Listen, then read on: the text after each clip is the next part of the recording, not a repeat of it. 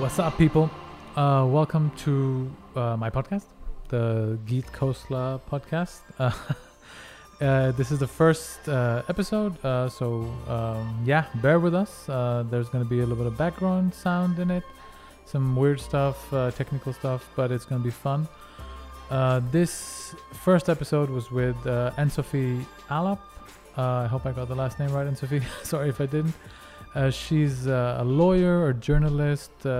She's had a radio show for a while. She's also on TV a lot in Denmark.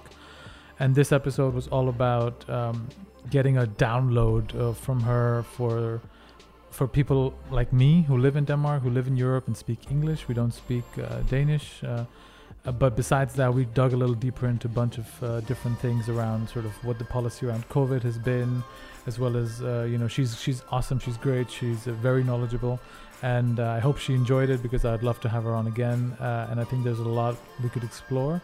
She's super well traveled and there'll be links on everything that she mentioned in the show notes, linking to her website and linking to her podcast and everything else that she's doing, her content. But hey, thank you so much for everybody who's going to be listening to this. This is a fun little project I'm starting. I hope it's going to be fun for you guys too, because it is for me. And it's just awesome. I have to really thank a bunch of people without whom this wouldn't have happened. Sunda Media, they're fucking awesome, the guys. Simon and Sebastian, I'll link their shit as well. They're doing all the video and helping me with everything, and that's really cool. And also I'm using the space, the stuff you see in the videos of Frank Management, the guys doing some awesome stuff there as well. Thank you so much, guys. Without you guys, it wouldn't have happened. I really appreciate all the help. And it's so cool when you meet people who just help you out and stop fucking wasting your time with all the other bullshit in this world. So yes, this is the first one. I was bloody nervous, but Sofie was great and we had a really good time. And there's gonna be more coming out, people. So stay tuned. Follow me wherever you want to follow me, and we'll see what we see. Take care. Have a good one. Ciao. Stay safe. Be happy, and don't touch other people during the COVID times. Ciao.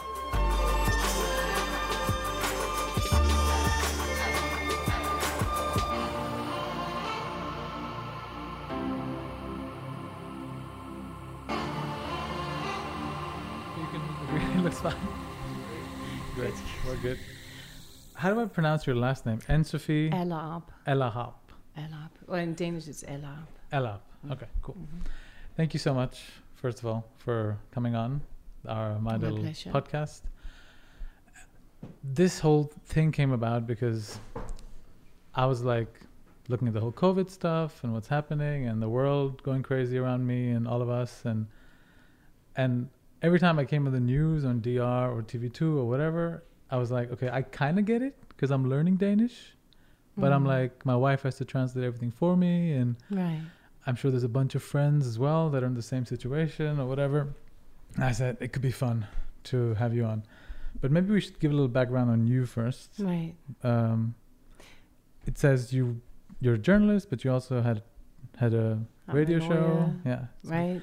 I'll let you talk. Well, I'm originally a lawyer with a master's degree in international law. And I spent quite a few years working just as a lawyer, but in international affairs. Mainly I've worked for the European Commission. I've also worked politically, but with international affairs. And then I had kids, and then I started writing novels. Yeah. And then I started writing articles, and that kind of turned my existence into more sort of communicative journalism. And then I became the foreign affairs editor and presenter in the now closed Radio 24/7. Yeah. And you had a show there, and that's where you had me on for a little segment. Foreign affairs show. And then now I work independently, and I work for different media. Yeah. And I work mainly. I write and appear on TV as a commentator politically. And that's why I kind of reached out to you as well, because I don't know how we connected, but you sort of said, "Hey, someone told me that they're doing this story on people killing themselves or falling off because of selfies in India and stuff like that." Remember that was the story a couple of years ago. And I was like, someone from India commented like, okay, sure, I'll come on and talk. Yeah. But I was really impressed with the questions, and I was like, okay, wow. I mean, I'd been in Denmark for a little bit then, coming and going, and I was like, okay, you know, this woman, she clearly knows what she's doing, and her English is great. And you know, I was like, it's a radio Thank show, you. and Danish radio show. I wasn't sure, but I was super impressed, and we just kept in like Facebook touch. And then I saw you on TV actually talking about the whole COVID thing on, I think it was a DR or TV2, I'm not sure, one of those. And I said, great, I got to have her on, because I'm sort of starting this very personal podcast project, which, you know, we don't know what's going to happen or how long it's going to last, but I'm just going to invite friends and people that I know that are doing fun stuff. So I know your country quite well. Yeah, but tell me, because you said like you sort of spoke some Hindi, right? As soon as you came in, and I was like, wait a minute, you're surprising me already. That's impressive. But so talk to me about the Delhi connection, and also. When I was 30, many years ago, I had ended a contract in Africa, and I was exhausted. We had done an election in Africa. It was a lot of work. And well, like an election or like an election? What are we talking like about? We had done like a national election. Wow. Like the office I was working in had supported the national electoral commission, and we had worked so hard. And I was just exhausted, and I didn't really know what to do next. And I visited a friend in India, and I just kind of cancelled my return ticket and stayed. Nice. And then it turned into a lot of friendships with people in Delhi, and then I kept coming back. Oh, amazing! Wow. And I've just spent many months in Delhi, and then I applied for a job in the European Commission in Nepal, which is neighboring country. Yeah. Culturally somewhat similar, and also language-wise similar. They speak odd, right, compared to the Hindi, but different, but fine. Yeah. So I spent some time just around the end of the civil war in Nepal also. So I know this South Asian culture semi-well. Okay, that's amazing. I mean, you don't come across that very often here, of people who are sort of so well versed in sort of the Indian sort of South Asian culture. So it's also refreshing to sort of come like, wait a minute, what's going on? I loved it. I love India. I mean, it and I'm sure the Nepalis will forgive me to say I prefer Delhi to Kathmandu any day. The thing is, I mean, I was born in great city. I was born in Delhi. But then we moved all over the country. So, I mean, we've lived in a bunch of different parts of India, my family. But yeah, Delhi does have great food. It has some good spots, but like and any fun people. Exactly. Like but it's a massive city, right? It's got, I don't know, whatever, 30 billion, 20 million people, whatever, Mexico City size kind of. And so it's chaotic. It's crazy. So if you're used to that, it's great. Yeah. But if you're not, then. A friend of mine says, Sofie, here we've got chaos, but we've got peace. There you've got peace, but you've got chaos. Well, smart friend. So because I was interested a little bit of background on sort of the whole 24/7 how do I say it? Tufusu? Right. Tusu, whatever. Tusu. There we go. Right. That channel, because because I know you, and I have another friend who has Electronista show there as well. Oh yeah, Christina. Christina. Sorry, forgive me, Christina. Exactly. Yeah, we used to sit in the same sort of co-working members space in the city. Great. So she's great. She also has a very good India connection. So I know, we actually know oddly the same person out there. Oh, that's awesome. Yeah, independently, it's so weird. Oh, cool. Okay, now you know one more. So there we go. No, but tell me what happened to the channel, because you had a show and she had a show, and then all of a sudden everything stopped, and or maybe all of a sudden to external people. What happened with that? Nobody really knows what happened. Okay. One can safely say it was an unseemly process. It was not a very transparent process. Okay. But basically what happened was that when the 8-year term was up and the Radio 24/7 had sort of outperformed all criteria,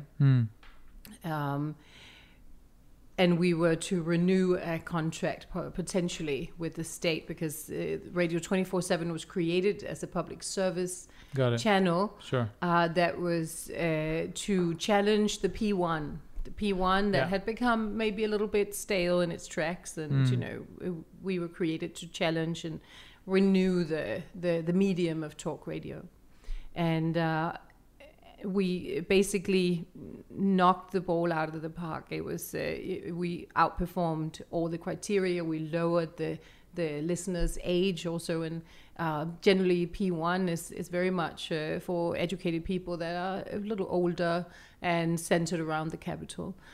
And we were able to fully bridge sort of the two parts of Denmark. So West Denmark listened as much as Eastern Denmark. We were able to lower the average age of the listener. We were able to broaden. When we started, like 700,000 people listened to radio every week. When we ended, it was 1.3 million that listened every week. So it was... We really met the criteria that we were supposed to in terms of fulfilling that contract with the state. But when the 8 years were up, some political parties, they arranged the specifications of the new public licitation, such that it was very unfavorable to the media institution that was running 24/7, the radio station, to be a bidder in the process. They in fact rearranged it such that it was very favorable to another big media institution, because they wanted to place, essentially move the headquarters of the radio to another part of the country, namely Jutland. Okay. And so faced with an unfair competition situation, the Berlingske media decided not to bid. Okay. And what happened was that the DF, that was sort of primarily, they were driving this, the Danish People's Party on the right of center, were driving this effort, along with the Social Democrats, but the Social Democrats had sort of, they had withdrawn from the negotiations, but the Social Democrats wanted, all of the radio to go to Jutland. So it was the DF and the Social Democrats that were pushing. And at one point, the Social Democrats took themselves and left the negotiations. But so it was the DF that sort of decided to put that kind of geographical criteria. When then we withdrew and somebody else came in and did the bidding and, now have the station, it became like a huge problem politically. If, in terms of opinion polls, it was very damaging to the Danish People's Party. They slid in the polls. There was other things assisting that slide, but they went down, and in fact they are way down still. They had a very, very bad election also, and that reinvigorated some sort of strategy to maybe save the radio station 24/7 in other ways. So somebody came up with another sum of money that were supposed to go to a new licitation that could salvage the station. And we did a new bidding and sort of cut cost and participated in that licitation. Somebody else also participated, and the great scandal is how that evaluation of those two offers on the licitation in fact took place, and the truth is nobody knows. Okay. But there are a lot of question marks. Yeah. And the new station is in effect. I participated yesterday in a program, and it was a fine program. But unfortunately, the new station almost doesn't have any listeners. Often you can't even measure that they've had any. And why is that? Because it is not on the FM tape. It's a DAB solution, and it's very difficult to find, I think, and people are not pulled in yet. Yeah. They might be able to pull that off. Who knows? Yeah. And from there, sort of, you're writing a lot for Berlingske these days, right? So I mean, you mentioned them earlier, Berlingske Media. Mm-hmm. Is that the group that owned? Yes, The they were 24/7? running 24/7. Okay. Yes. And now you sort of do some writing And for now them. I work independently. I'm a commentator for Berlingske, and I write in several other media. I write for sometimes for Politiken. On Monday I had a thing on Politiken, and I write for Information sometimes. Great. And for Raison. Okay, so that's a magazine. And you write for them. some other places. You write for the good ones. Great. So and then I have just taken over a radio show on the podcast server that's called Podimo. Sure. And which is a history show. Okay, Which is awesome. Yes, which Great. is interesting. It hasn't premiered yet. No, Okay. not with me. That's good. And do some other things. Great. Now that we know who you are a little better, at least, what you've been involved with for the past couple of years, how do you think the current government has handled the pandemic and everything around it? What is your that's take such of a it? loaded question. I think I'll let you answer it the way you like, but I mean, you can answer it any way you like. But for me, it's just because my interest is two-part. One part is to clarify in as much detail as we can with the time we have today, what non-Danish speakers that live in Denmark, what they should think about, what they should look at, because there's a few of us who live in the country, and we have a couple of places to go to for information, but not many. Right. So I'd love for this to be a little artifact that they can check out. Anything that they should look at, and we can do another one later on if there's some updates or whatever, as you like. If this ends up being fun, right, for you, but yeah. Well, this is a baptism on fire, right? For the government. The government, in effect, sort of had a very peaceful, tranquil existence, and also, in fact, shown to the nation that they had good time. They had 4 years, and they were not that much in a rush, and also assisted by the fact that the opposition, the right-wing parties, have virtually imploded in own sort of struggling between themselves in the party of the Liberal Party of Venstre, and in fact just not a very strong opposition, historically weak opposition. So the government has sort of trailed along, had a very easy life up until the COVID. And my personal opinion is that they were right in closing the country down, locking it down. It's a scary virus. It's definitely not a flu. No. But in parts of the population, it is not more dangerous than a flu. So if you're a healthy young individual and you don't have other sort of comorbidities, it is not a scary and dangerous virus. But for people that are older or frail, it is a scary virus, and it has a higher mortality than the flu when you are within those groups of the population. In fact, it is very low if you're a child, if you're young, extremely low mortality, also maybe even compared to the flu. Nobody knows exactly yet, but looks like it. But so I understand locking down to gain sort of like a footing, what's going on, how fast is this spreading, what's happening to the hospitals, etc. And from there on, I think there's a lot of things to criticize. And, I've been criticizing them, and it's already become very religious in sort of the debate between the Danes. And I've written, it really sort of propels my sarcasm, really. I really, as I've been writing some pieces where I've been very scathing on the situation, because I think it propels my sarcasm and humor, really, because it's become it's so ceremonial with the press conferences and everyone saying, don't speak, we must let the government work, right? But, from there on, I think there are things that could have been done better. But I recognize that this is a very difficult territory politically to work within. It's new, and it's a virus that we don't know very much about, etc., etc.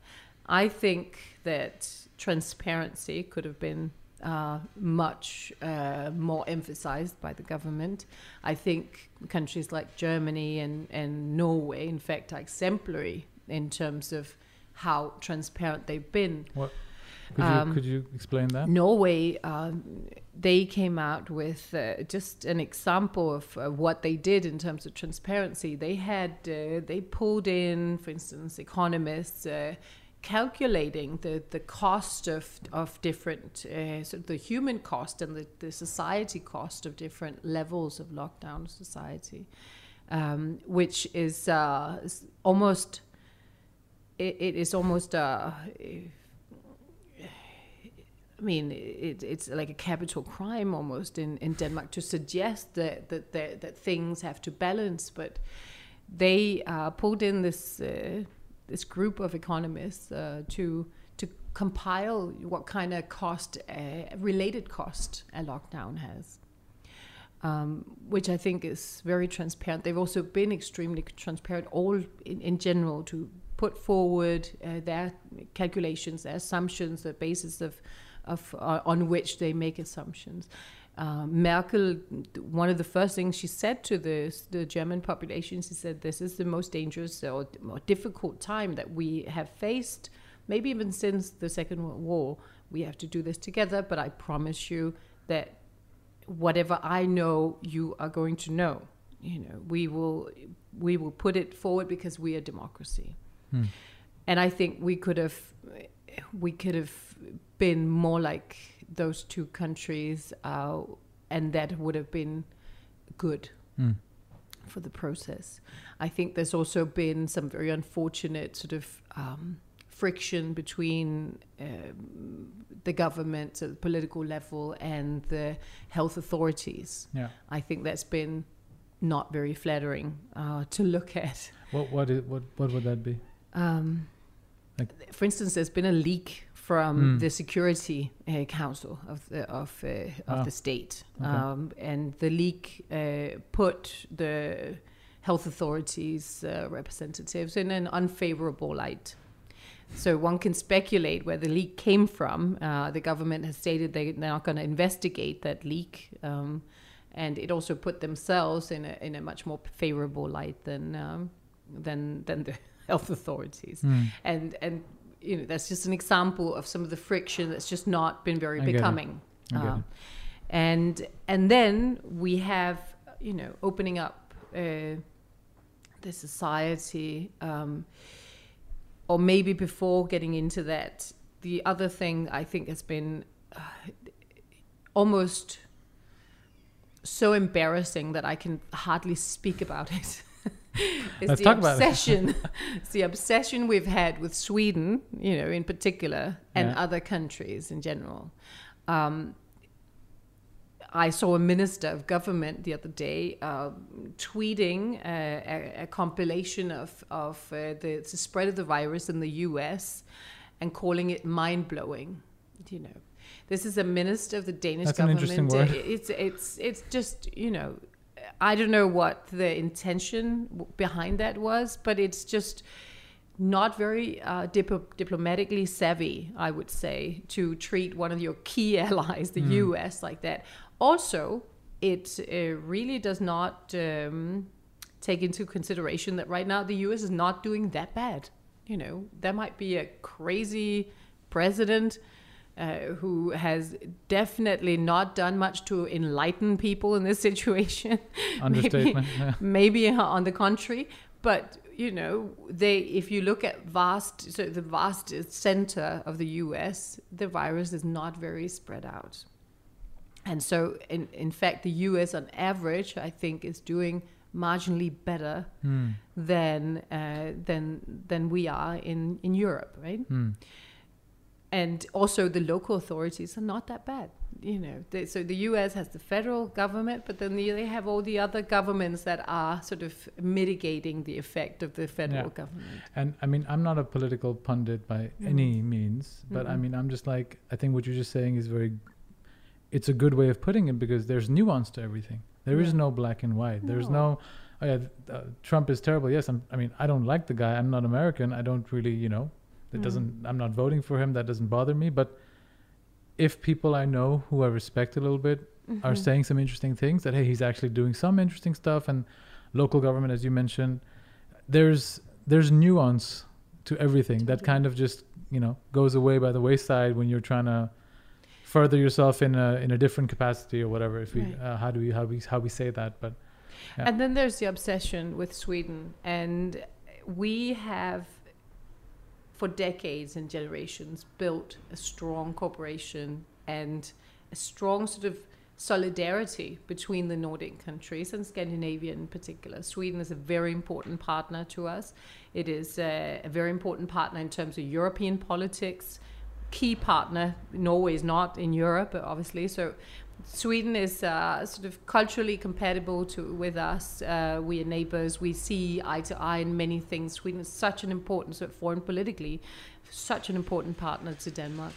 And the fact that we have, the public opinion, the press, and even sort of the way that the politicians speak about us has sort of, it has had such an obsession or sort of such an antagonism to Sweden and the way they've chosen to deal with this.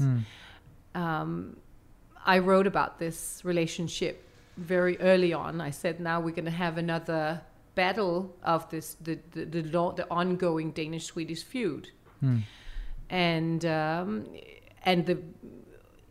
within this battle, we are going to think and hope that at one point we can think, yes, the Swedes weren't Danish enough. Poor them. What is that? Right? Poor them.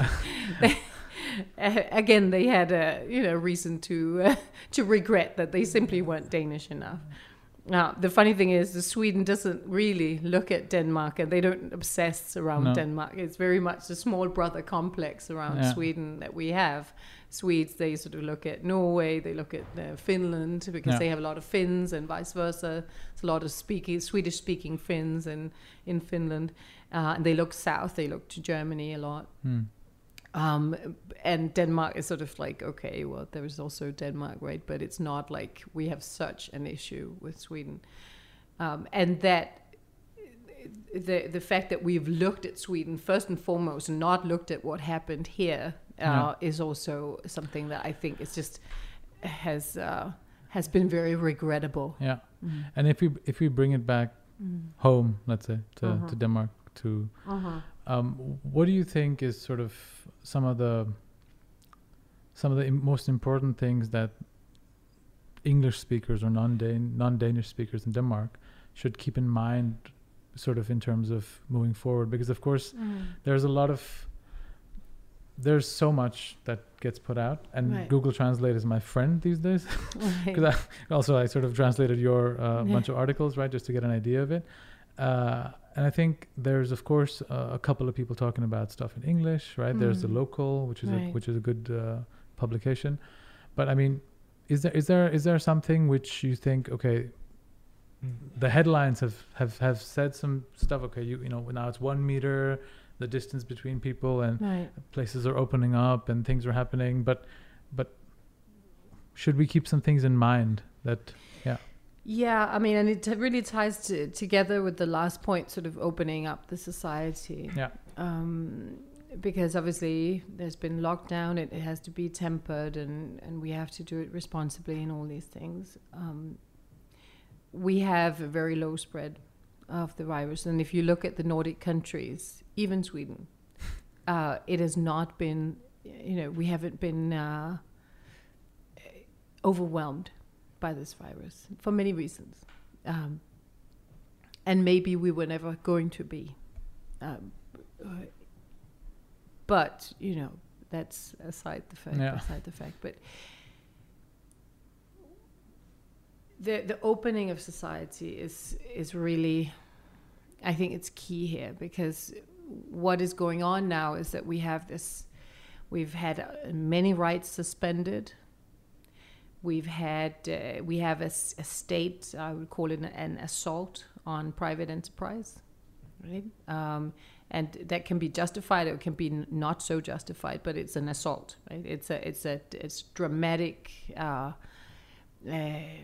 infringement on property rights in Denmark right now. And there is a political process around that. The government has said very clearly, we take responsibility. This is a political decision. We do not want to leave the science with this type of decision, and that's their prerogative. But they are sort of like little by little opening up society. But right now they've cancelled the tourist season, right? So 4% of the Danish workforce, more or less, work directly with tourists, and a lot of those will go unemployed. The hotels all over the country are bleeding. That's massive. And there are several other, of course, sectors that are still under wraps.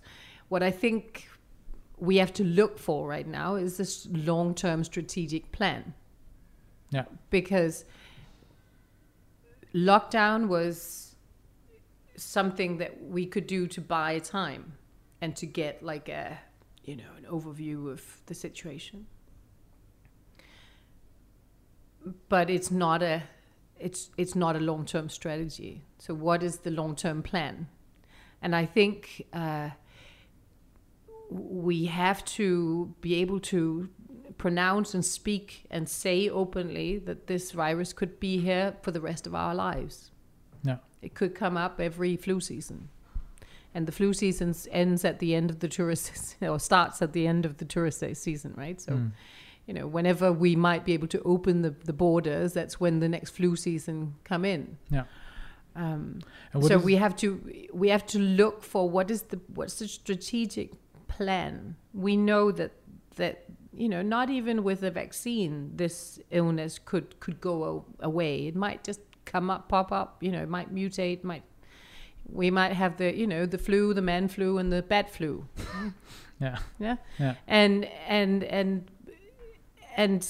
that is a term of how we live. And then we might have a vaccine that gives us some immunity. We might have a natural immunity.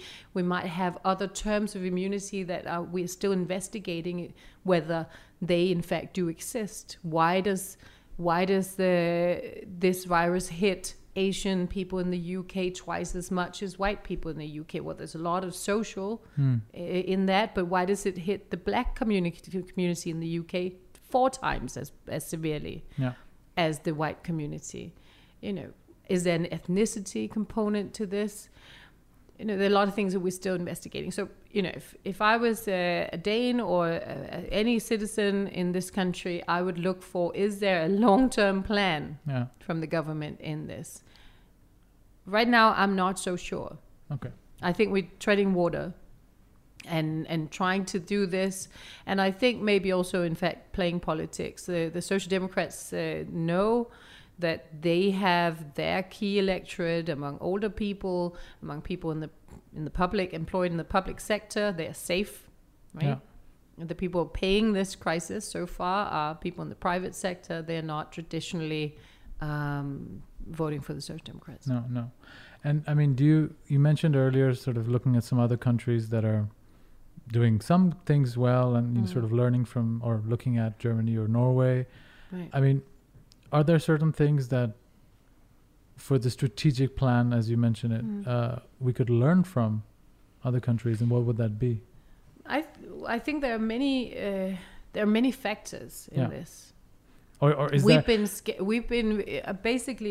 scared with an Italian scenario from the beginning. And I mean, the virus doesn't know borders, right? Like, I mean, if this has shown something, it's that sort of, before you know it, I remember talking to a friend who's launching a design company, and he has his factories in China, and he was like, oh, there's this little virus, it'll go away soon. I think a couple of months ago. Everyone thought so. And my wife and we were in India visiting our family, and in February we're like, okay, we're here now, but hopefully it's all gonna be fine. Right. And a couple of months later, it's like, oh, okay, we're in a different world. Right. But look at the Spanish flu. Even with the lack of transport, and the Spanish flu took, I don't know, 20, 50 million people. Exactly. I think of course there's... in the entire world. Exactly. Also in Africa. and I think that's also part of it, right? Of course, like there's this other side where the other diseases aren't relaxing. Like there's people with sicknesses that are not being taken care of. Maybe Denmark's in a better position than others. Right. But I mean, I think... What we need to do is that we have to learn from... The lockdown should have bought us that time to secure old people. There's no good practice here. Look at Sweden. They had, less hassle than we had, locking everything down, doing new regulations for every sector, etc. That has been chaotic enough. I know, from people, within the hierarchy of the state, in local official communities, that it's been mayhem, right? What do we do with this? Nobody knows, that kind of situation. But, if you look at Sweden, that has had less of that, organizational hassle with the lockdown, they still haven't been able to organize to save the older people, and so they've had a tremendous epidemic within the elderly care homes. Yeah. And I think the elderly care homes right now, the fatalities are about half of all fatalities in Sweden, which is a scandal. It's an outright scandal. But they haven't been able to do that. We don't have updated numbers in Denmark, but if you take the older people, right now about 1 in 10 or 1 in 11 of the confirmed COVID infected people in Denmark work in an elderly care home. And so that's crazy. And the statistic that we have is at the end of April, I think. And at that time, it was a third of the victims, people who had died with the COVID in Denmark, who were residents of elderly care homes. So we've not been able to safeguard these elderly care homes. And I've called for sort of innovative approaches. Why don't we say to the people, the staff, do you want triple salary to stay there 3 weeks at the time? So you test it when you go in, but you don't go out. And we have a procedure getting things in, and we have, like safety, and we try and safeguard these places. Yeah. Or why don't we talk to the elderly people? Because this is not going away. This is not like 3 months or half a year and then it's gone. No, we have to be able to contemplate and sort of take in the fact that for a person that has entered an elderly care home, they have on average a year left to live. Maybe they want to live that year in a different way than with full sanity and full sanitation and like no visitors and not a lot of sanity. No, like maybe they want to have visitors. Maybe they want to be kissed by their grandchildren. Maybe they want to have that social interaction. So should we also engage them in having a say in the last part of their life? That's something really important. I think the psychological aspect of all of this as well, because of course, we're seeing sort of statistics from all over the world that sort of suicides are going up and in all age groups across the board. And of course, I think if, as you mentioned, the elderly who were sort of the most affected by this, they need a voice, right? Yeah. Like we're kind of deciding for them. And I think you're sort of being even, I would say, a little, in a way, conservative to say, hey, let's be innovative, but in this area where we know things are going to go bad anyway, like there's no other alternative. Like, let's try something because this is clearly not working and it's not going to go away. Right. So what can you do? I think it's a fair point. And then it takes me down to, there are a lot of things that we're still learning, obviously, of this virus, but we know that the population, the demographics of the population really has a big say. So is it a coincidence that it's Italy and Spain that's been hit as hard as they have? I don't think so. They are, along with Switzerland and Andorra, the populations in Europe that live the longest time. They live almost the same as the Japanese. A long, long time. The Spanish population, these are the generations that were born after the Civil War or around the Civil War. They have had, during Franco, the woman's role in the society was to have a lot of children. So you have siblings, 10 siblings, 8 siblings, 7 siblings in those generations. You have huge generations of old people in Spain, and they live long.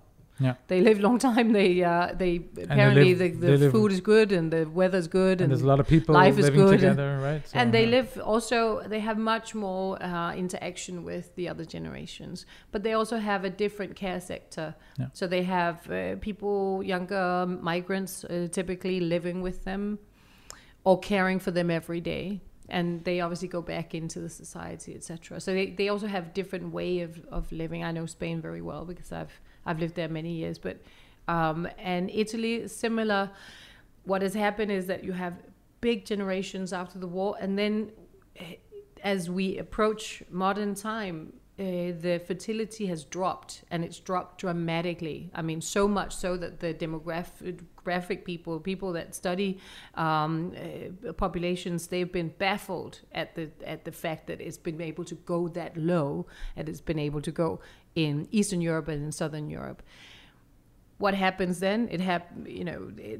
You end up with a population where you have a big part of the population being old, and a very small part of the population comparatively to other populations that are young. And how does that make you less or more vulnerable to the COVID? Much more vulnerable to the COVID.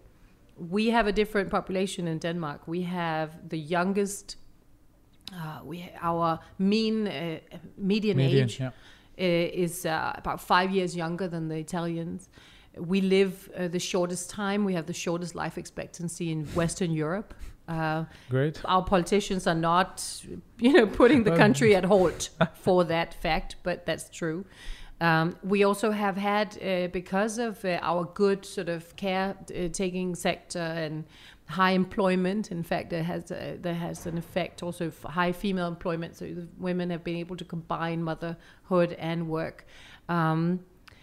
We have quite high fertility compared to other countries. So we have a different population. Sure. And also less interaction between the generations. We have all these luxury pensioners right now that sit in mansions, right? Having a lot of money and a good end of their life. And they're able to shelter in place. They're able to organize themselves in a much better way than in Southern Europe. I want to switch gears a little bit, because I think what's been really exciting also sort of hear you talk so far is that you have a very Danish but also very international perspective, which is sort of rare for me to come across in the people that I've met so far. And I think what I'd love to maybe touch on a little bit is what is your perception of people who are not from Denmark that live here, right? People like me. Like, because I have a very clear view on this, and I'll talk about it. But I think it's one of those countries which has so many positives, and then unexpected negatives mixed up in it, in my opinion. What kind of negatives? But I think for me, I was because I've lived. I grew up in India, and then after high school, moved to France, lived in Paris, lived in Germany, the Netherlands, and sort of been in Europe for a while, in the UK. So I mean, I've traveled quite a bit, and then. So I was like, okay, I have a lot of friends. Denmark's going to be really easy. Because I mean, like you keep hearing of how awesome the Danes are and everything outside of Denmark. And they're awesome, but it takes time to get to know people in Denmark. And I think for me, it was kind of, it still is a little bit of a struggle to sort of make friends. Right. And I'm like, I'm an outgoing guy. Yeah. You know, I have a lot of friends all over the world, and it's like, I'm just wondering, sort of, is that the whole Yentalo thing, or what is it? I mean, because it's kind of, you have to really break through the ice or the shell or whatever metaphor you want to use to get through. At least that's what I felt. But I mean, you've lived in a bunch of countries. You've come back. You know, what is your opinion on any of this stuff? Well, it's difficult. Like, if you can make friends here, you can make friends anywhere. Should be a new song. We should update the former prime minister in Sweden, Carl Bildt, I think he said about the COVID, he said, the thing is that social isolation is in our genes, you know. It's actually naturally to us. It's actually true. a friend of mine who's I think he's half Finnish, half Swedish. Yeah, even worse. And then he was like, "Oh, this is perfect. I feel so much more comfortable now because when I go out, people are giving me my space, and exactly. and no one's looking me in the eyes at all. Yeah, nobody wants to kiss me or hug me, or you know." No, we're just a different people. Yeah, and I think there's also a lot of demand in the workforce, you know, on people. We work a lot, you know. We manage our time. We work a lot? I thought everyone in the world thinks Denmark has a very work-life balance kind of. No, I mean, the work-life balance is that we have flexibility to go and pick up our children, but then we sit and work at night. Yeah, okay. And that's an important point to make, because I think all my friends who are not living in Denmark, they're like, oh, I mean, you get all this freedom and parenting everything. is a different thing to you know, this generation. We have to be vigilant. We have to be there. We have to stimulate. We have to drive the kids all everywhere. We have. I mean, it's just. Yeah. You said you have 2 kids. I have 2 children. Yeah. 2 children. Yeah. And our parents didn't do that. No. Like, you know, back then it was fine picking up at 5.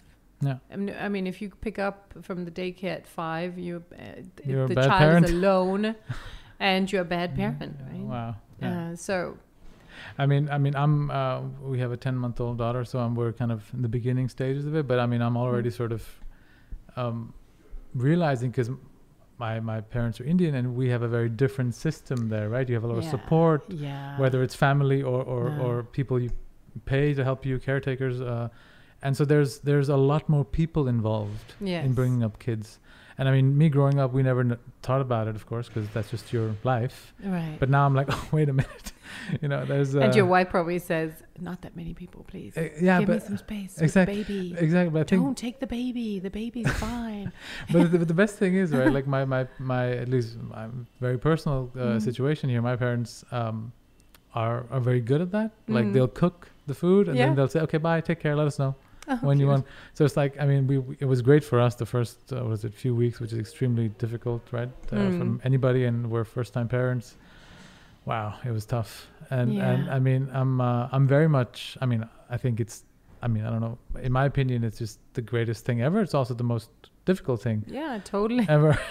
so I think now what you touched on earlier, of like, you have to work as well, and you have to, I mean, not have to, but you want to as well. And it is, I think also in cross cultural relationships, you are generally fine until you have children. I mean, the children will really emphasize cultural differences, because you want to bring them up in, you know, whatever, according to the principles that you find natural and fine, and those principles are different in our culture, and so it accentuates. I have half Spanish children, so I know. And while you're just you in a different culture, you're grown up, and you can easily sort of mitigate whatever things that are an affront to you. You can sort of go around those. But when you have a child that's been exposed to them, you're like, okay, don't do that to my child, please. Yeah. I was like, I had my first child in Spain just around the swine flu. Oh God. And she would sit there on my arm, and shopkeepers, everyone would just take her out of my arms and kiss her. And I was like, please don't kiss the baby. Do not put your saliva on the baby's face, please.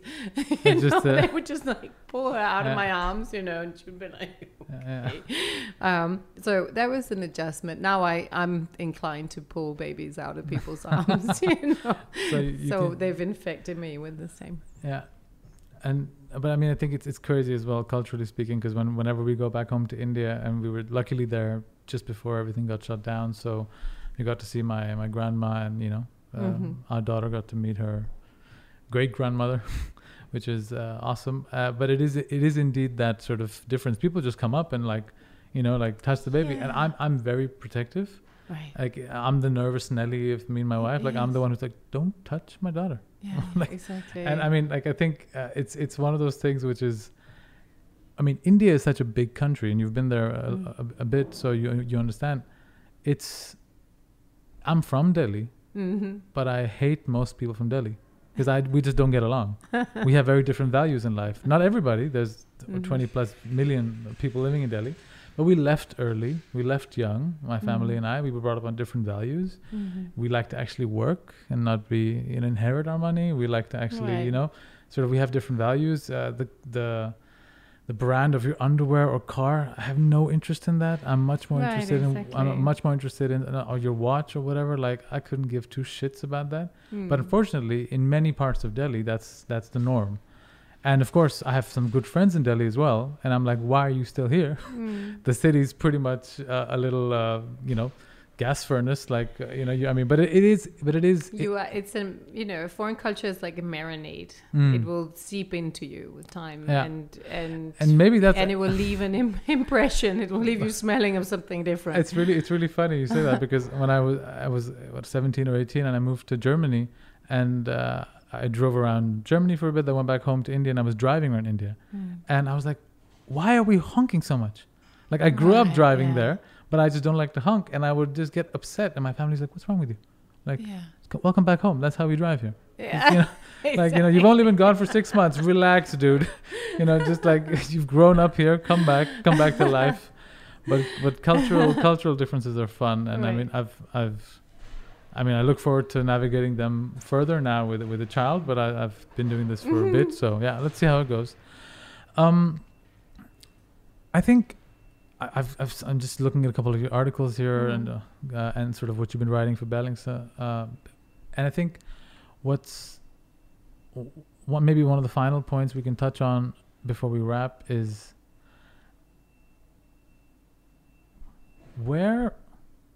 you talked about the strategic, we need strategic action, strategic plans going forward. Are there certain areas you see that happening in where this looks promising? I don't know if that's a party or a person or I don't know where it is, but let's start talking about this, because this is a leading indicator of something happening. I mean, I think the government and the authorities' emphasis on tracing, contact tracing, that could be a promising way. I think it's extremely important to think very innovatively around safeguarding older people. Yeah. And I think we also have to have a plan for going forward. Right now, our economy, we've never seen an auto destruction of our wealth as great as this. I'm baffled. I've never seen anything like it. We thought the financial system was like the jeopardizer here. Yeah. Now we can see that, you just need a sufficiently scared government and they'll be able to sacrifice, and they'll be ready to sacrifice a big part of private wealth. That in itself is going to produce a lot of friction, a lot of it's a destabilizer that I'm still in a state of shock. And I think that we in fact seeing this occur.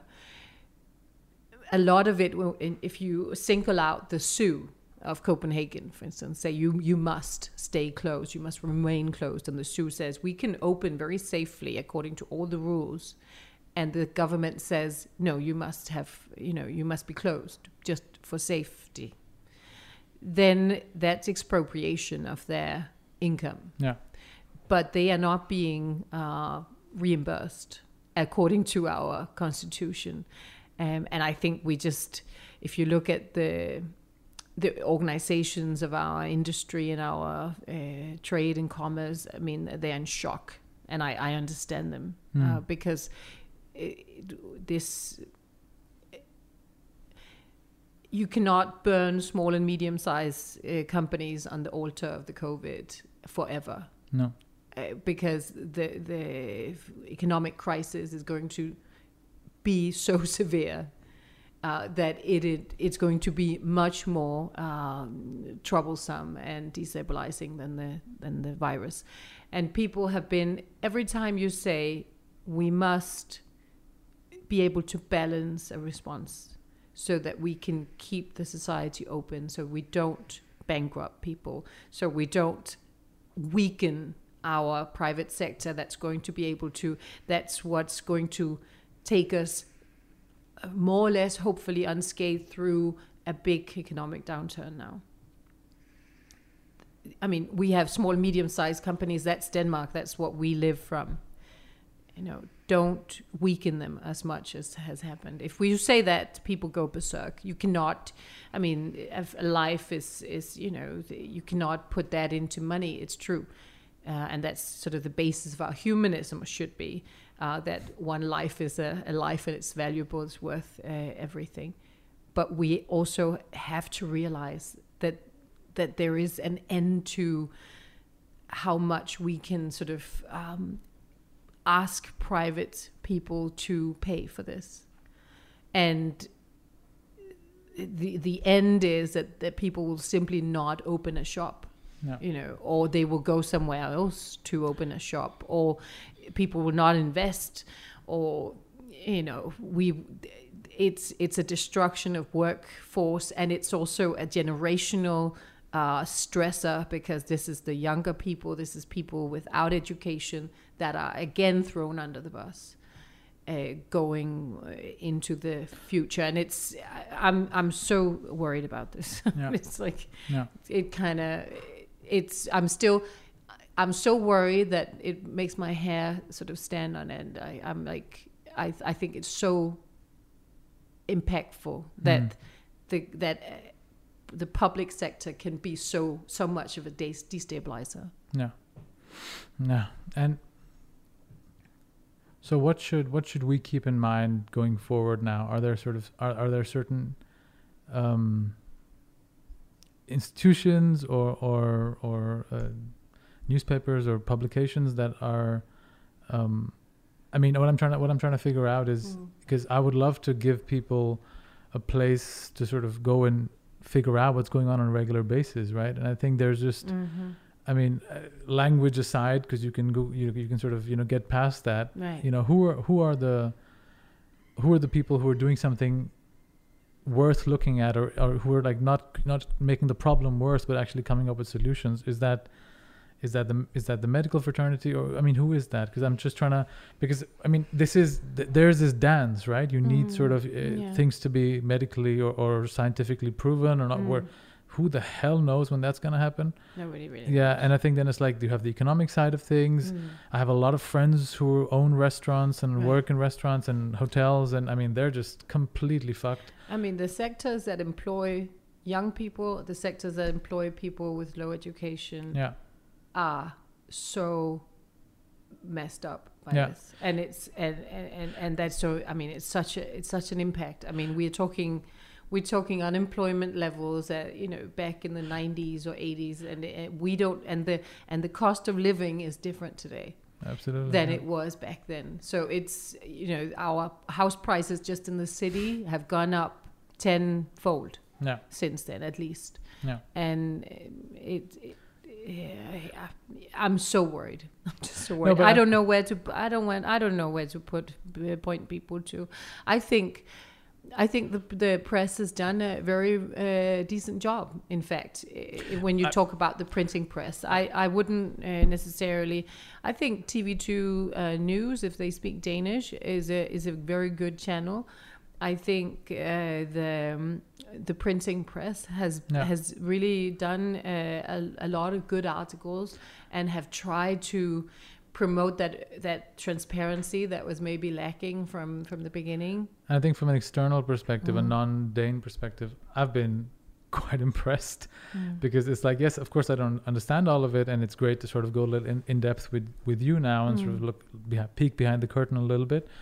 But what's been really nice for me as well is that it's actually not a lot of bullshit. It's just like they're very straight to the point. They're sort of, you know, representing transparency as much as possible compared to sort of India or the US or the other countries in the world where there's, I mean, it's more of a show versus actual information. So I mean, in that sense it's great, but I think it's a tough time, no doubt, understatement, but I do feel maybe not guardedly positive for whatever reason. I think it's also because I have a feeling now that I live here, and you know, there's, I mean, the fact that I could talk to you, I just have sending you a couple of messages and we can have this conversation. That gives me like, okay, that's great. You write for these institutions. For these newspapers. You're on TV all the time, and that's pretty cool. And that's what I like about Denmark as well, and Europe in general, is that if you have a point of view, if you want to talk about something, people are like, great, we'll talk. Let's you know, and we're open to it to a certain extent, of course. But I mean, I'm worried, but I'm also weirdly optimistic. I don't know why. I think I think there's a lot of, right now there's a sense this is over. Yeah. And so there's like an acceleration, yes, that, you know, that we did it, the Prime Minister did it, the government did it, and we did it, you know, it's gone. No. But it's not gone. No. It's not gone. It's we fared very well comparatively. Yeah. It's true, Sweden fared worse. But big parts of Sweden are in fact better than we are right now in Copenhagen. And so that also points to the fact that with hygiene, with simple rules of sort of distancing, you can promote a long-term strategic plan. Yeah. And that plan has to be in place. And it has to be able to go hand in hand with supporting a private industry. Is someone doing this, or are there talks of? I'm sure a lot of people are thinking how to do this best. But right now, we have a few 100,000 people sitting at home on government subsidized salaries, idle. They're not working. At one point, those subsidies will end, and the question is, will they come back into the workforce? They're likely not coming back, all of them, and maybe not even a majority of them. So what happens then? 25,000 unemployed is, I think it's 0.9, I think, of a percent. I mean, are we looking at 10% unemployment, beginning of 90s, or mid 90s, or 12%? I think it was 12% in 94, or is it 15%? I mean, can we even fathom that kind of unemployment? Or is it just 8% or something? And can we relatively fast bounce back? But will there be a market outside? There are a lot of people just being very faceless around this. Yes, we'll ask private sector to pay this, but because anyway they're going to go bankrupt because the market outside is just everything's fucked. But that's just not. I mean, we have to also be brave enough to look at what we did. We asked part of the Danish population to pay this out of their own pocket. We closed a lot of businesses that people had worked for, that they had established, and that was their life and their job. We did this to mitigate a threat, and maybe it was worth it and maybe it wasn't worth it, but we have to have the bravery to look at what we did and to look at what rights we took away. I mean, right now the state can close any webpage they find unappropriate, right? In terms of the COVID. So we took away a lot of the freedom of speech, right? We took away a lot of the right of property. We have also unhinged a lot of principles within the health sector. You know, the right of saying no to further treatment. Yeah. The right to dying at home with your loved ones. You know, we've left people to die without saying goodbye. So we have to be able to look at this, and we have to be able to have a conversation of how to go forward around this. That's, I think, a really good place to sort of, it is, decisions were made, right? Mm-hmm. Actions were taken. Yeah. A lot of positive came out of it. But of course, you have to look at the reality of things. You have to look at what happened. And now, where are we truly? Not sort of the bullshit comparing yourself, oh, I'm better than you and you're better than me. We're not in high school. Stop talking about Sweden, for Christ's sake, and reestablish a good relationship with our neighbors. It's very important. Exactly. And sort of move forward, because whether we like it or not, this is the world we're in now. And we have to find a way to get back to being, or get back, or whatever, get forward, whatever you want to call it, sort of moving on, and realizing that, yes, this virus did do a lot of terrible stuff, but we're here now. And I think, and we haven't even touched on the unrest around the world around racism. And you mentioned some other points right there as well about sort of rights, you know, the rights of people, and sort of all of those knowledge. You know, there's so much about this.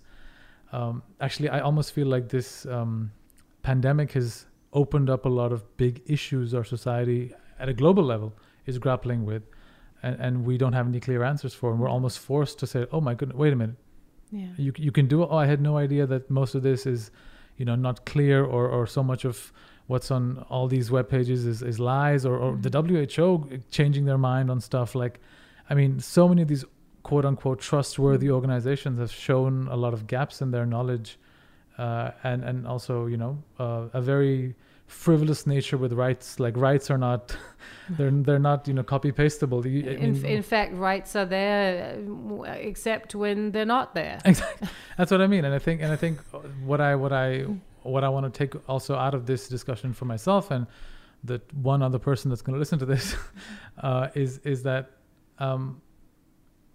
we have almost an obligation to sort of break through the bullshit and say what's actually going on. How much of this is PR and how much of this is good media, versus let's actually talk about what's going on, and let's try to find a way out of this. And I mean, people globally look at Denmark in a positive light, and so do I. I live here. I'm very, very happy with being here. But I think, like every society, you have to sort of, you know, say, what are we doing right? What are we doing wrong? Let's figure that out. Let's be open about this. We're human, but we need to find a way to move forward, right?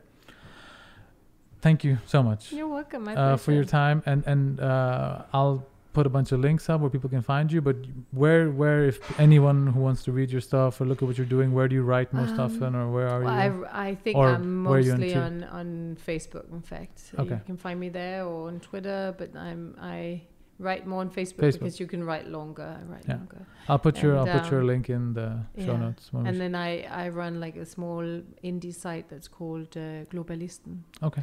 Which is also on Facebook so far, but it might have its own site. Great. And then I have a web page that's called myname.dk. What is that? And Allarp.dk. Thanks so much, Sofie. And hope you enjoyed it. We'll do it sometime again. Yes. Thanks so much. Lovely. Thank you. Take care. Bye-bye.